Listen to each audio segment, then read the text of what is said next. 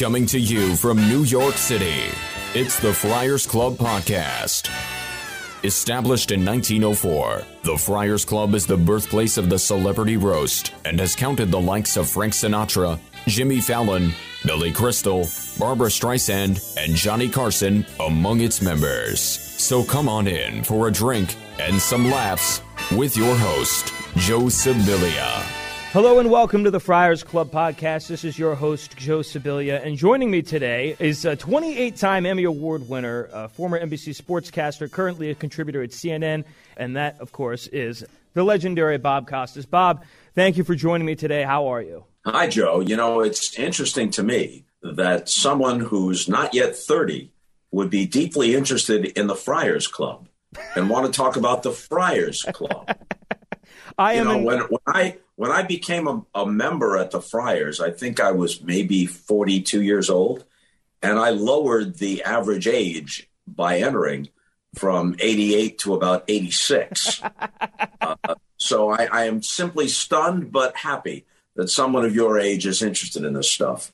Well, Bob, you sort of started off where I was going to start off, and that was how exactly you did become involved with the Friars Club to begin with. Well, you know, I think I always had an affinity, as you apparently do, for that kind of old school show business, old school comedy. I think I was pretty well immersed in it, even though I came from a different generation. I was very familiar with it. And through sports and then also through the later program, I became very friendly with a group of what were then thought of as younger comics, Richard Lewis and Dennis Miller and Billy Crystal. And they were all willing to sponsor me to be part of the Friars Club. And I reveled in the idea that you could walk in randomly for lunch, and almost every day until he left this mortal coil, just to your right, as you walk through the archway, there would be Henny Youngman. And you were easily able to tell what he had had for lunch by just glancing at his tie and perhaps his shirt. And he would greet people with the same stock lines, but they were funny because the whole idea of Henny Youngman is funny. The whole idea of those guys, including many that were only regionally well-known or never rose quite to the level of fame of some of the people who might have shared membership in the Friars with them, the Corbett Monicas of the world, the Freddie Romans, very active in the club through the years, Stewie Stone, who was an official of the club and was often the Toastmaster or Roastmaster at Friars Club Roasts. And he was as funny as some of the comedians that were nationally well known. It was just kind of an attitude that prevailed there. And having grown up in New York and having been some sort of student of show business, I got what that attitude was. Where did your love first come from for the old stars? Was it from watching television as a kid, seeing people like Jackie Gleason, watching Johnny Carson and The Tonight Show? It was all those things. I grew up in New York on Long Island. And even though it's way before cable for anyone, no matter where you were, there were a wider variety of choices in New York than in most markets. You had Channel 2, which was CBS, Channel 4, which was NBC, Channel 7, which was ABC. But you also had the independent channels, 5, 9, and 11, plus Channel 13, which was public television. And 5, 9, and 11 is where you got Soupy Sales. That's where you got the Three Stooges. That's where you got wrestling. Channel 11 is where you got the Yankees on WPIX. Channel 9 is where you got the Mets when they came into existence in 1962. Did I mention Soupy Sales? Soupy must have been on, every day when you came home from school. Soupy was on one of those independent stations. And Channel 9 ran the $1 Million Movie. The $1 Million Movie came on at 7 o'clock every night. And it was the same movie for a week. So Monday through Friday, 5 times. Then Saturday, back-to-back matinee, same thing Sunday. So in theory, if a kid, like me in this case, wanted to watch King Kong or parts of it 9 times in a week, he did. The Yankee Doodle Dandy, Double Indemnity, all those things constantly. And it was seeping in. I watched Joe Franklin on Channel 9 late at night And I always wondered, even when I was 10 or 11 years old, geez, can't he get any really well-known guests? It always seems like some guy who's like a stand-in on a show that's going to close in about a week off Broadway. But nonetheless, he made it work. He filled the hour. Sponsored by Nuco. So and Martin paints. Whatever. It ain't just paint. That's correct. That is 100% correct. I will tell you, Bob, that I am also a big Joe Franklin fan, which shows you that I really have no life. But I went to go see Conan O'Brien a few years ago. My one brush with Conan O'Brien during a Q&A session was I was extrapolating about my love for all the late-night greats, including Joe Franklin, and he cuts me off and says, no one cares about Joe Franklin, and the whole audience just laughs at me. I thought there was more of a Joe Franklin contingency in this world, but thankfully you're around, and you too appreciate it. In your generation, I would say that he polls beneath 1% in recognition, but probably those who recognize him, his approval rate among that small coterie is extremely high. And I would have expected that Conan, who has a good sense of the history of all this stuff, I would have expected that Conan would appreciate that. Well, you mentioned Conan, and you have the distinction of being on Conan's first ever late night show. You did a great bit where it was your show later, and you were interviewing one of the Angry Trees and one of the Munchkins. When you did that first Conan O'Brien show, did you think that Conan would rise to the level of stardom in the world of late night that he eventually would? Very honestly, no. He had written for the Harvard Lampoon. He had written for Saturday Night Live. There was no question that he was funny, and there was no question that he was smart. And I could tell even on very short acquaintance that he was a really nice guy. Some comics are neurotic, and even if they have decency at their core, they have a difficult time in some cases expressing that. You could tell what a good guy Conan was. But in the early stages, he had no real performing background, and his nervousness and discomfort showed. And if NBC had not been patient with him, we would have lost out on one of the greatest ever in late night. Because it wasn't just that Conan was good. He was distinctively good. What he did as it went along evolved into something that only Conan O'Brien could do. He's one of my all-time favorites. But that first show, Joe, to be honest with you, I didn't know how many more shows there would be. John Goodman was one of the first guests, so that was a good get. John was at the peak of his fame at that time, or pretty close to it. And the bit that you mentioned was that I was doing the later show, which I did between 1988 and 94. And the lineup initially was Johnny Carson, David Letterman. Then I would come on with my little show at 1:30 Eastern Time. And so Conan had slipped into Letterman's slot after David went to CBS and Leno got the Tonight Show. So it was Leno, Conan, and then me for a short time in 93 and 94 before I left later in 1994. So it was natural that there would be promos for what was upcoming. So we just staged our own promo. And the idea was that I was interviewing the two surviving cast members of The Wizard of Oz. One was a munchkin, and the other was, as you said, a very angry tree. The bit was written by Louis C.K.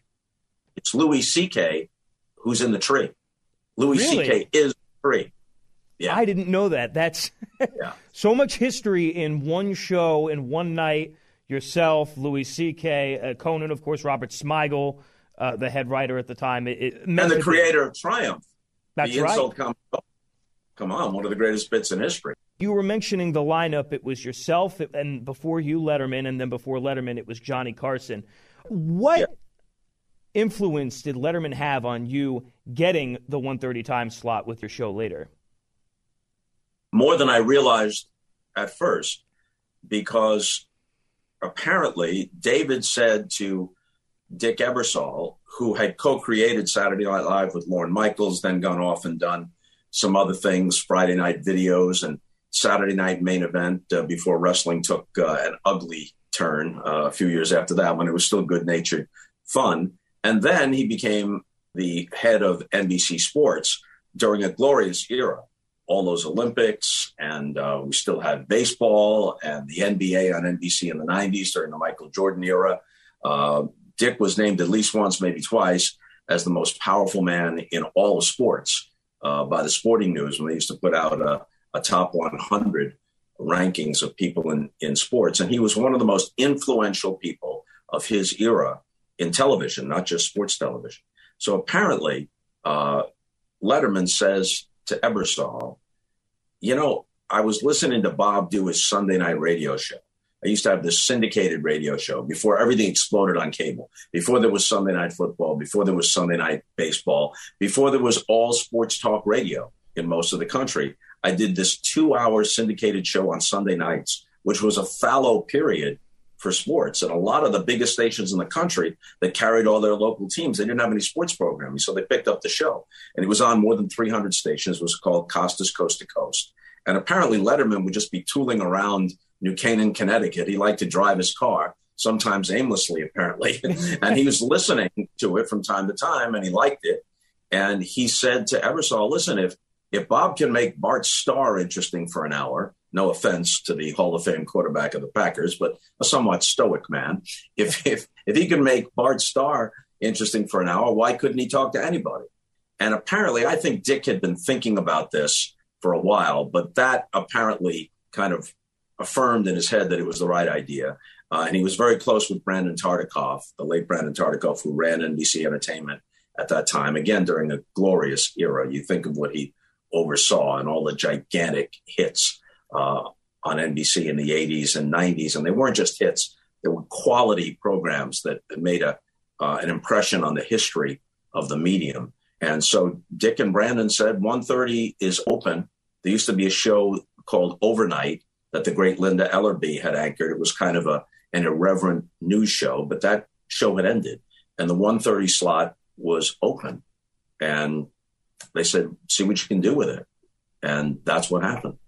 Did you ever hear what Johnny Carson thought of your show? And did you ever have occasion to run into Johnny when you were taping later in L.A.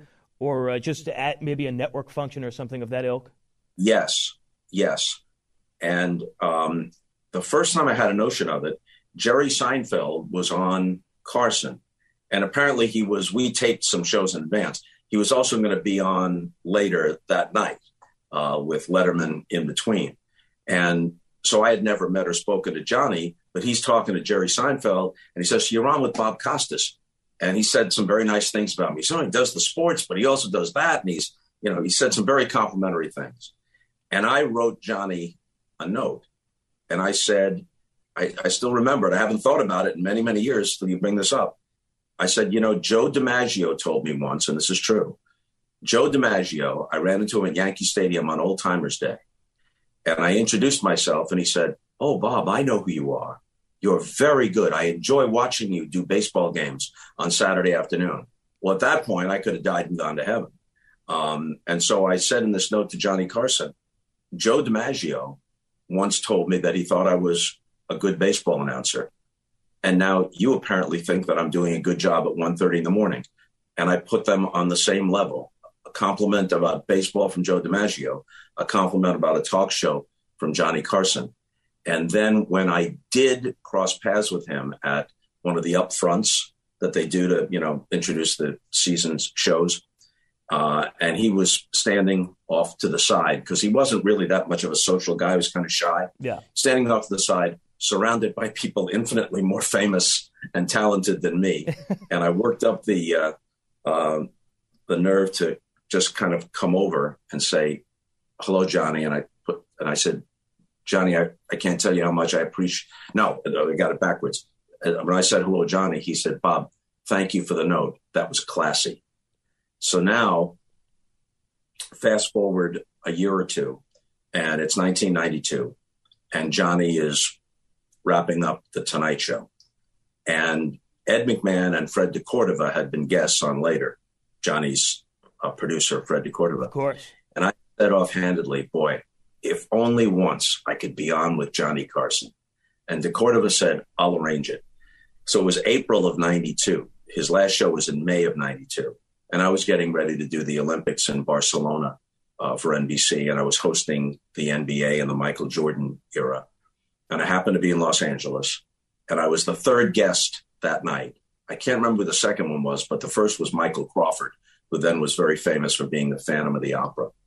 And so I came out, and the way I look at it, Joe, is this. If you've been around a while, almost anybody has 5 good minutes.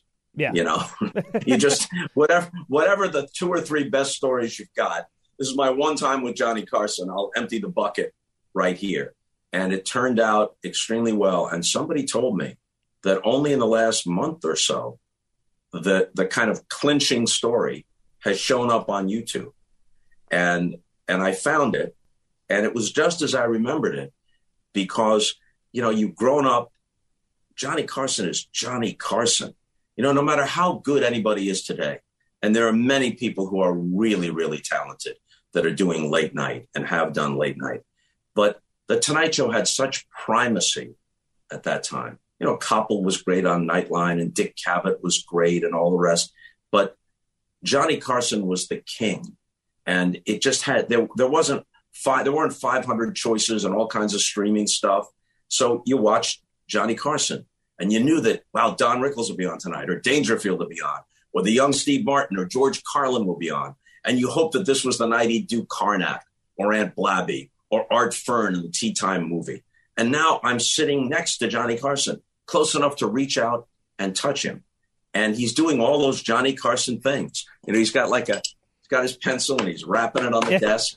He's taking a drag on the cigarette when he knows the camera isn't on him, and then he sticks it back in the ashtray. And you know how you do it when you're on all these shows, with the exception, I guess, of James Corden. The guest is always sat to the host's right. So you're kind of like this, and the audience is over here, and the host is over here, and you look toward the audience, and maybe you look toward whoever is the Andy Richter or the Ed McMahon. You look toward them for a moment, and then you look back at David Letterman or Conan or Leno, whoever it might be. And every time I looked back at Johnny Carson, his eyes were locked right on mine. And I realized that that was part of his genius. If I was among the 5,000 most interesting people he had ever had sit in that seat, I would be doing well. But in that moment, to him, or at least what he wanted to project to me in the audience, I was a very interesting guy. So every time I came back to Johnny Carson, there he was, seemingly hanging on my every word. And his laugh was so distinctive that even when the audience laughed, you could hear Johnny's laugh cutting through it. And now you're getting this lift of adrenaline. Oh my gosh, I'm making Johnny Carson laugh. And the last story I told, which I won't tell here, and it's not politically correct anymore, but that was 30 years ago, not only did he laugh, he threw his head back and leaned back in his chair and said, "That is a great, great story." Oh my gosh. You know, and I don't know that I had enough material to do it 10 times, but I had a good 5 minutes and it worked that night. No, we've been talking a lot about later today and or tonight, whichever you want to say, whenever you're listening. And later, really, when you think about it, Bob, it was almost like a televised version of the Friars Club, because you had everybody from Jerry Lewis to Don Rickles, Steve Allen, Pat Cooper, Joey Bishop on the show. What were some of your memories of talking with these legends who were not only part of your show, were an indelible part of our great organization, the Friars Club? Well, you know, what the format of later allowed, there was no studio audience. We did a handful of shows with a studio audience out of the hundreds that we did, but by and large, no studio audience. So if a comedian was on, or if somehow I said something funny and people laughed, those were the cameramen, the stage managers, the techs. And as anyone who's been in this business knows, those are earned laughs.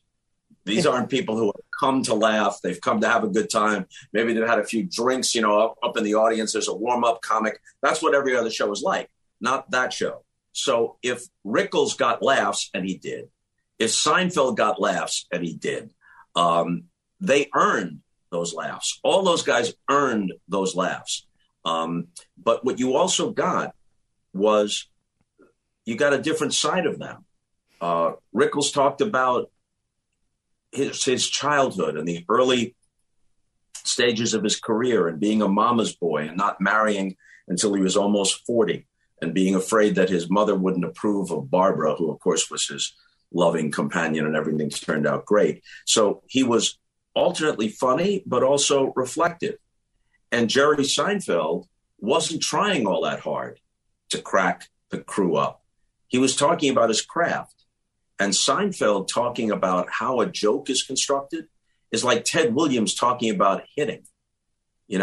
I just watched the George Carlin documentary on HBO. And one of the things that Seinfeld mentions about Carlin is something that two of them had in common, despite all the superficial differences. They were, and in Jerry's case still is, a master craftsman. So that Carlin was so attuned to language, a single syllable or the placement of a word, the pacing of how a story or a bit or a joke played out was all important to him. Every minute detail. And although Seinfeld's humor is much different, he is very much the same way. And so you got whoever the guests were, you got them not just talking about the broadest aspects of it, but a lot of the behind the scenes aspects. Rod Steiger talking about how the famous scene in the back of the cab On the Waterfront with Marlon Brando was shot. The scene in which Brando said, I could have been somebody. I could have been a contender. And Steiger talking about how that was shot. Just stuff you didn't get anywhere else. And that's not a criticism of other shows. But those guys could have been, and women could have been on other shows a dozen times, and you'd get great stuff, but you wouldn't get that stuff. So that was part of what I guess distinguished later in its own little way. I think your brilliance as a talk show host, besides obviously your ability to listen, insightful questions, was your ability to create little moments. Things like when you had Siskel and Ebert on, you did the taste testing of the candy dots from the movie theater. Of course, the infamous Mary Lou Henner incident. What is the secret to creating those great moments on a talk show? I think the willingness to take a chance, because it might not work, the willingness, once you've asked and you've made sure you've taken care of the most essential questions that the audience really wants you to ask, let's see what's down this dark alley or blind alley. Let's see what's there. And sometimes it turned out to be gold, and sometimes it didn't. With Siskel and Ebert, they had been on together 2 or 3 times prior. And now I'm thinking, what haven't we done? Well, everybody who goes to the movies, and remember, this is before Netflix and everything else, people went to the movie. And before the pandemic, people went to the movies. It was a distinctive experience. And part of that was, what do you want? Are you just a standard person who wants the popcorn? Or do you want chuckles? Or do you want dots? Or do you want raisinets? These are essential movie questions. And there happened to be a theater called the Guild Theater right across the street from 30 Rock. And it turned out that one of our production assistants, Vicki Frank, had a thing of chuckles in her purse. So she got the chuckles, and then we sent somebody across to get the dots at the Guild Theater. And the Ebert claimed that he could identify any chuckle, and we blindfolded him, and he did. He knew which one was green, which one was yellow. But it was even more impressive because Siskel claimed he could do the same thing with dots. And then at the end, I took 2 dots and squished them together. Yeah. Like I squished together a green and a red to see if I could trip them up. And he rolled it around in his tongue and said, this is a combination dot. So their bona fides in terms of being movie mavens was further attested to by that performance. To circle back to the Friars Club a little bit, you have had the opportunity to attend many of the different Friars testimonials, Billy Crystal in 2018, Don Rickles in 2013. What stands out to you about these events, and what would you say was your favorite of all the Friars events that you've been to over the years?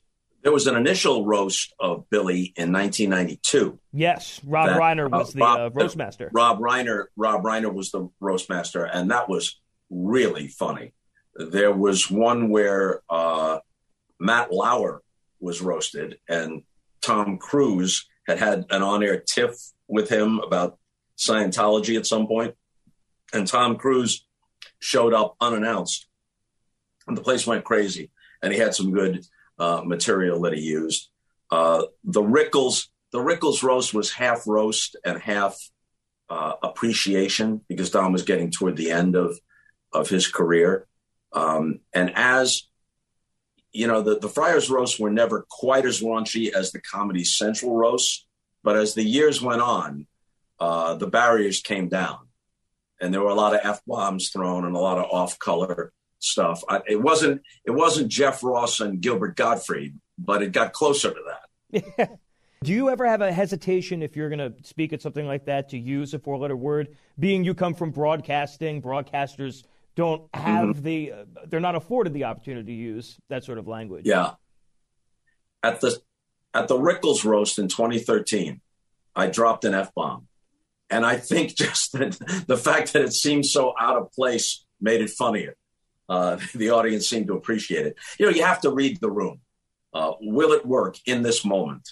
And it seemed to. I heard a great story. I don't know if this was the last time you saw Don Rickles. You were in a restaurant and you ran into him. Oh, my God.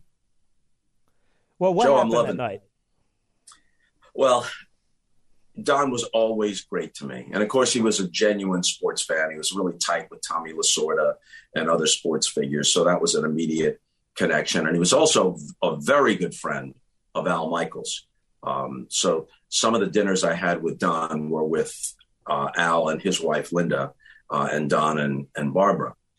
So now he's at a restaurant that's frequented by a wide variety of people, but including a lot of show business people in LA. And the way the restaurant is laid out, there's a couple of booths that lead to a hallway where the restrooms are. And so I had no idea that Don was there, because he had been there before my party got there, and we were seated in a different part of the restaurant. So now I get up to go to the restroom, and Rickles' back is to the room. So he can't see anybody except the other three people in his party, and it's like a circular booth. And so his back is to the rest of the room. But his form was unmistakable. It could be nobody but Don Rickles. And so I come up behind him. I realize it's him. I come up behind him, and I put my hand on his shoulder, and I bring my head around, and I say, Don, I don't mean to interrupt. I just want to say hello. And at this point, how the hell old is he? I don't know. He's 90 or whatever he is, 88 years old, and in failing health at that point.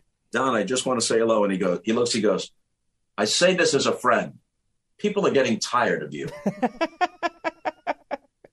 Classic Rickles. Now, he had done the same thing many years earlier. In 1996, he's standing in the lobby of the Regency Hotel on Park Avenue in Manhattan. And in those days, I was commuting between St. Louis and New York, and I had like a permanent room at the Regency Hotel, so I wouldn't have to check in and out. NBC set me up with that. And the Regency then had a very, very small lobby. And he's standing there, again, with his back to the revolving door, with his wife, Barbara, and another couple that I didn't know. And so the same kind of deal. I come up behind him. He had already been on later. We did 3 shows with him on later. People loved it. So we were acquainted. And I come up, I say, excuse me, Don, I just want to say hello. And again, he has no idea I'm going to be there. He looks up and he goes, you, Mel Allen died. He never mentioned you. Mel Allen, the legendary voice of the Yankees, had in fact died like 2 weeks prior to that. You know, so his mind was so quick, it was unbelievable. I had the good fortune to see him towards the end. He was playing in Valley Forge. And I had the same thing, by the way, where you say the thing about the form. He was standing off to the wing. We were the first people in the room. And he's standing, there's like a partition in the curtain, and you just see his silhouette there.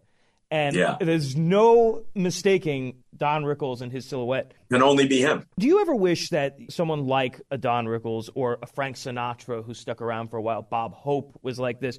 You almost wish that sometimes they would step away and we don't have to see, them age, or are you glad to see an entertainer stay as long as they wish to stay? Well, I think Don was kind of in a different category, because even though physically toward the end he had difficulty getting around, and you'll notice if he was on with Letterman or something toward the end, he didn't come out from behind the curtain. They brought him out during the preceding commercial, and he was already sitting there. But he was still just as good in his own way. Not just because he said funny things, but because the whole idea of Don Rickles was funny. Letterman, unlike Johnny Carson or Jay Leno, Letterman's guests didn't hang around. First guest did his or her bit, and then they left, and the next guest came. But when Rickles was on, I can recall people like Denzel Washington wanting to stay around, wanting to sit there and just hear the whole thing. And of course, Don was grandfathered in. He got away with stuff that was so far over the line of what's unacceptable now, and was even unacceptable then for anybody except him or someone like Gilbert Gottfried or Jeff Ross at a roast. He really never lost his fastball. Bob Hope, toward the end, was noticeably slowed down and couldn't really ad-lib much of anything. He always had writers, but he was noticeably slowed down. And I saw Frank Sinatra in 1994 at Radio City Music Hall, and Rickles opened for him. And that was the one time that I met Sinatra, because I went backstage and Rickles introduced me to him. And at that point, he's Frank Sinatra, for God's sake, so he can do whatever he wants. At that point, there were giant teleprompters at the foot of the stage. So in case he forgets the words to My Way or Summer Wind or something, which he did. And when he would pause or stumble a little bit, someone would yell out from the audience, "We love you, Frank." The audience was almost trying to pull him across the finish line. So it was poignant, but it wasn't pathetic, because he was Frank Sinatra, and that aura still was there. And you could tell that those people had come partly to be entertained, but also to have one last glimpse of something that was a piece of their lives. That he had been part of. It's 1994. He could have been part of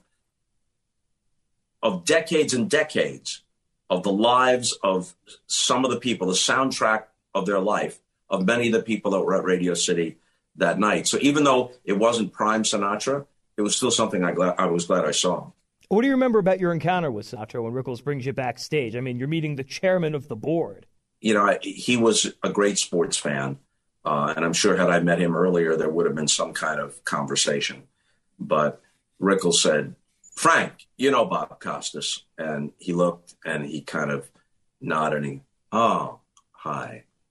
And that was it. And we shook hands. There wasn't any conversation. It's still just to be in his presence. That's something that so many people would have loved to have had the opportunity to do. And you have been so blessed and fortunate to have had in your life and career. But before I let you go, I would be remiss if I didn't ask you at least one sports question, but I want to take it in a little bit of a different direction. You've covered everything from baseball to golf to boxing. You've done 12 Olympic Games. Is there one sport that you just don't get, or that you just don't particularly care for? You say, why do I got to talk about this again? Well, there are some sports at the Olympics that, if they weren't part of the Olympics, you wouldn't pay much attention to. But they all come under the umbrella of the Olympics. So they're all elevated by this great global get-together and the majesty of the Olympics at its best. There are always issues that plague the Olympics, but at its best, there's something deeply meaningful, and there's a connection to history. So that elevates. I used to joke, and then I found out that some people don't appreciate the joke, but I used to joke that, someone who medaled in synchronized swimming gets exactly the same medal that Jesse Owens got in 1936, or the race walker from Romania gets the same medal that Michael Phelps got if he wins the gold.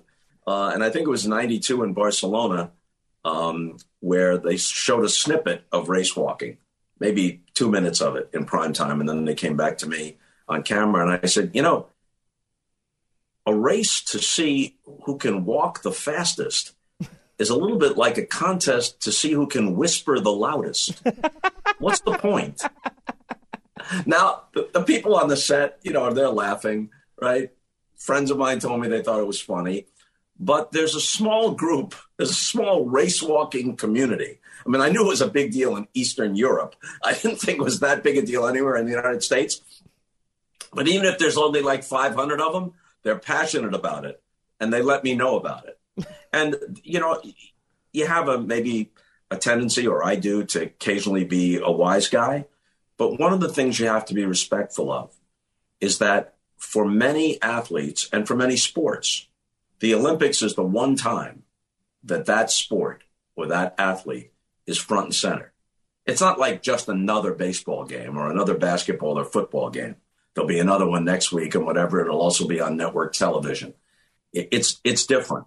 And so while I'm never going to be entirely somber, I always thought that a little bit of levity was appropriate. At the same time, I tried to be as respectful as I could. Well, that's a good attitude to have, and clearly your professionalism shows. You don't get 28 Emmys by being a slouch in the professionalism department. But let me say to conclude, what is it that keeps the Friars Club going after over 100 years? The history of it. It's the history of it. You can feel it. You walk in and you feel it right away. The William B. Williams room used to be immediately to your left, a little small area with a bar. Then they changed it. William B. Williams in death is now upstairs. And it's the Billy Crystal room, because Billy's a little bit more contemporary. He's still out there and doing stuff.